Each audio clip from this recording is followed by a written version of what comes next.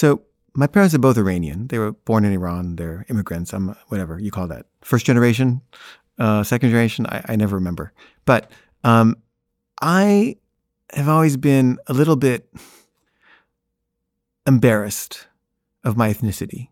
It's probably because my mom was really like very self-hating Iranian. Like her whole thing was, I'm not Iranian, I'm French. Like she related to French culture and instilled in me a certain kind of like prejudice against Iranians. I'm prejudiced against Iranians, and I am Iranian. And at a certain point when I was applying for grants and getting rejected, it became clear to me that the way to get a grant is to play the ethnicity card. And I was really reluctant to do it. Like, I just wouldn't do it. And I was like, I don't care about this stuff. This is not who I am. I'm just a person. I'm not an Iranian-American filmmaker. I'm just a filmmaker. But I was getting more and more desperate. And also, I think I was trying to come to terms with my feelings about my ethnicity. So I thought, okay, I want to make a film exploring my antipathy towards my own culture of origin. And I needed like an in. And my father's second cousin was the Iranian ambassador to the U.S. He was married to the Shah's daughter.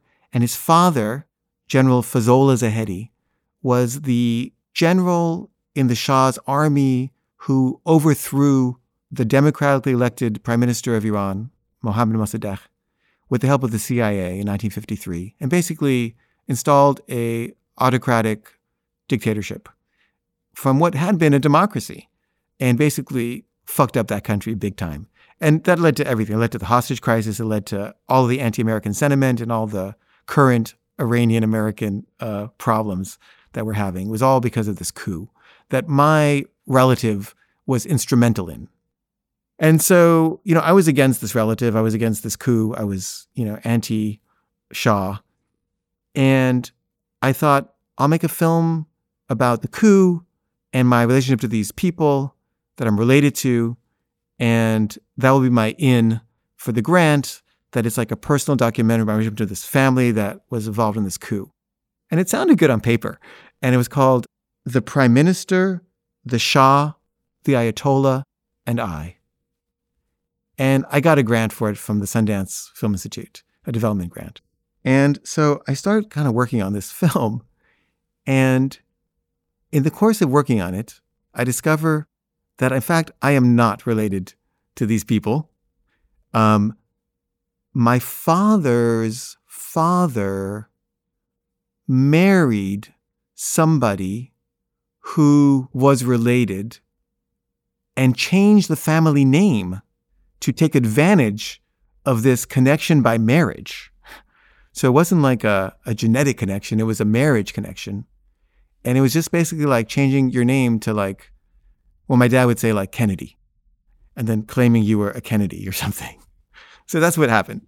My family changed their completely plebeian name to this kind of aristocratic name only because of this event where now that guy became the prime minister of Iran after he overthrew Mossadegh, and he got like all this money. The Shah created this whole irrigation system in the desert just to water his roses so he could like have this palace in the desert. It was just money was just thrown at this family. And they were, they're corrupt. They were like the Trumps. They were just crooks.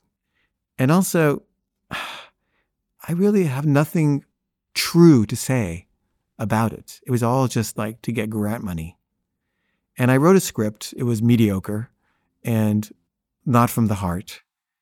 And they rejected it. And I realized like I have no business trying to be someone I'm not and make projects just for money because I think I can get money for them. I just have to make projects about things I really care about. And I didn't really care about that at all.